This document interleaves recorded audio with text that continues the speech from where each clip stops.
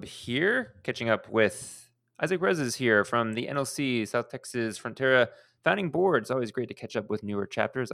Isaac is here to talk about how their chapter is going and also some important things he's working on COVID related. Thanks for tuning in. Let's get to it.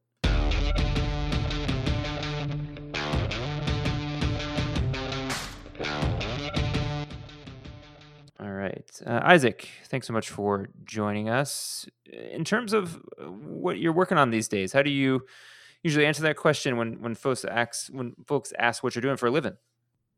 Well, thank you for having me, Eric. And I think one of the things that I tell people of what I do is I try to raise access to COVID-19 research testing and COVID vaccine trials as well. So I'm a Spanish interpreter for Emory University in Atlanta.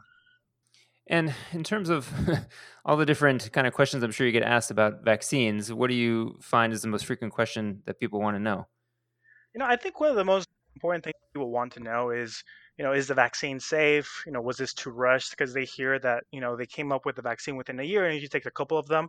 But, that's one of the main questions. And we always tell them, the research for this vaccine has been going on for years. We just tweaked Mm. it to be specific for the coronavirus. And then, in terms of what folks should cue in on when they're watching the news or scrolling Twitter, and there's so many different numbers and percentages about how effective or not effective. I know some of those numbers can be misleading, at least when they show up in headlines. How do you advise people to think about those kind of percentages and effectiveness numbers? I think a lot of those effectiveness numbers they show with what we call symptomatic COVID-19, so people that actually show symptoms. And based on that, a lot of people that get vaccines tend to not show symptoms. They can still carry the virus, they can still test positive for that. But, the Mhm. biggest threat of this virus is a symptom. So it's a good thing to prevent that. And then in terms of what you're thinking about with the rollout, I'd be curious, what you're seeing in Atlanta and being attached to a prominent school of health at Emory University, which is right down the street from the CDC.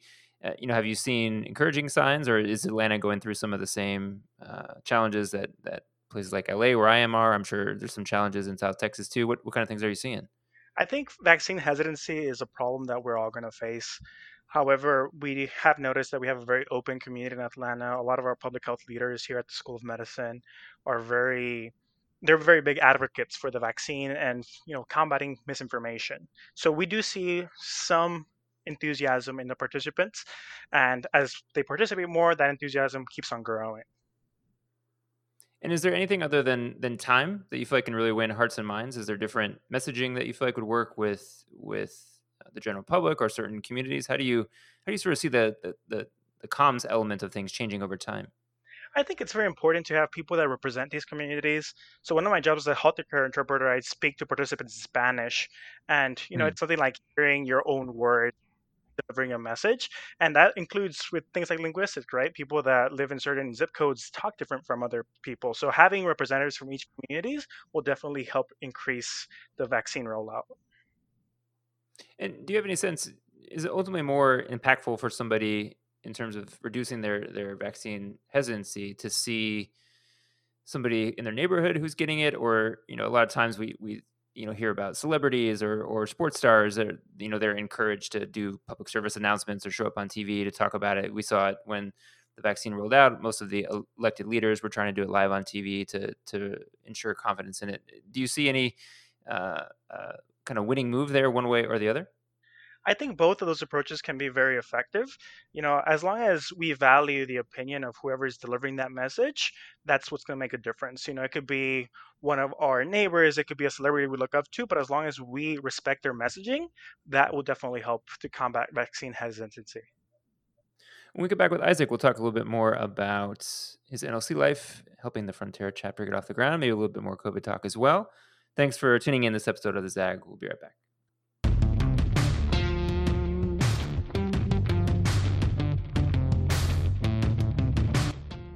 All right, Isaac. So give us a scoop on what it was like founding the Frontera chapter last year. I think it was a very busy period. We started back in April, March of 2019. We had a whole year plan just to get our institute up and running, and we were going off the ground, by December of 2019. We were like, we're ready for this. However, you saw what happened in March with the pandemic, and being a new chapter and trying to design an institute we had never done before was for sure definitely challenging. But I do want to give a shout out to my co-institute chairs back when we founded the chapter, Virginia Palacios and Fernando Torres, because without them we wouldn't have been able to get that institute going and that chapter founded.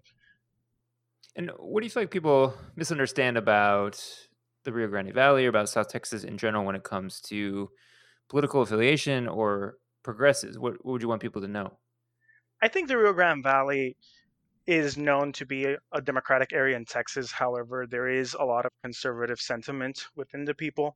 A lot of the elected officials are democratic in name only, not necessarily in ideals. So it's very important to get our community members through the NLC Frontera, South Texas Frontera chapter to really represent and have our representatives stand for the values that we believe in as a community. And then, kind of on that point of some conservative threads, definitely seem to pop up in November in the election. What do you feel like would be some of the messages or the types of candidates that might win back some of the folks who seem like they voted for Trump in 2020? I think it's just building a sense of community, building a sense of family, right? We see a lot of conservative candidates saying, we hold these family values. And when we apply to South Texas, South Texas is a very close knit family within it's ourselves, even within organizations. So any candidate that's able to tap into that community would find success there. Well, listen, I'm excited to talk to you as well because you're at Emory, which is where I went to undergrad. Do you live near campus? How are you even allowed on campus these days? How much interaction you get with the university itself? So I'm somewhere in the middle. I actually work with the Emory campus that is downtown with the Grady Memorial Hospital. That's Mm. a lot of our vaccinations. But however, I am very close to the Emory School of Medicine, which is near the Claremont Avenue. So I do get to see a little bit of both. It's been a very great experiences because I think the leadership at Emory, especially the doctors and a lot of the healthcare providers that I get to work with, are really inspirational and they're very involved with the community and they care about this a lot. Listen, thanks so much for coming on. It's great to hear your story. Thanks for all your work with the vaccine and spreading the word and helping people stay safe and healthy. And thanks everyone for listening to this episode of the Zag. Make sure to catch all past episodes. We've dropped a lot in the middle of January, and we'll have some more kicking back up soon. Get those all the places you get your podcast: SoundCloud, Google, Spotify, Stitcher. They're all there. And until next time, we'll catch you soon.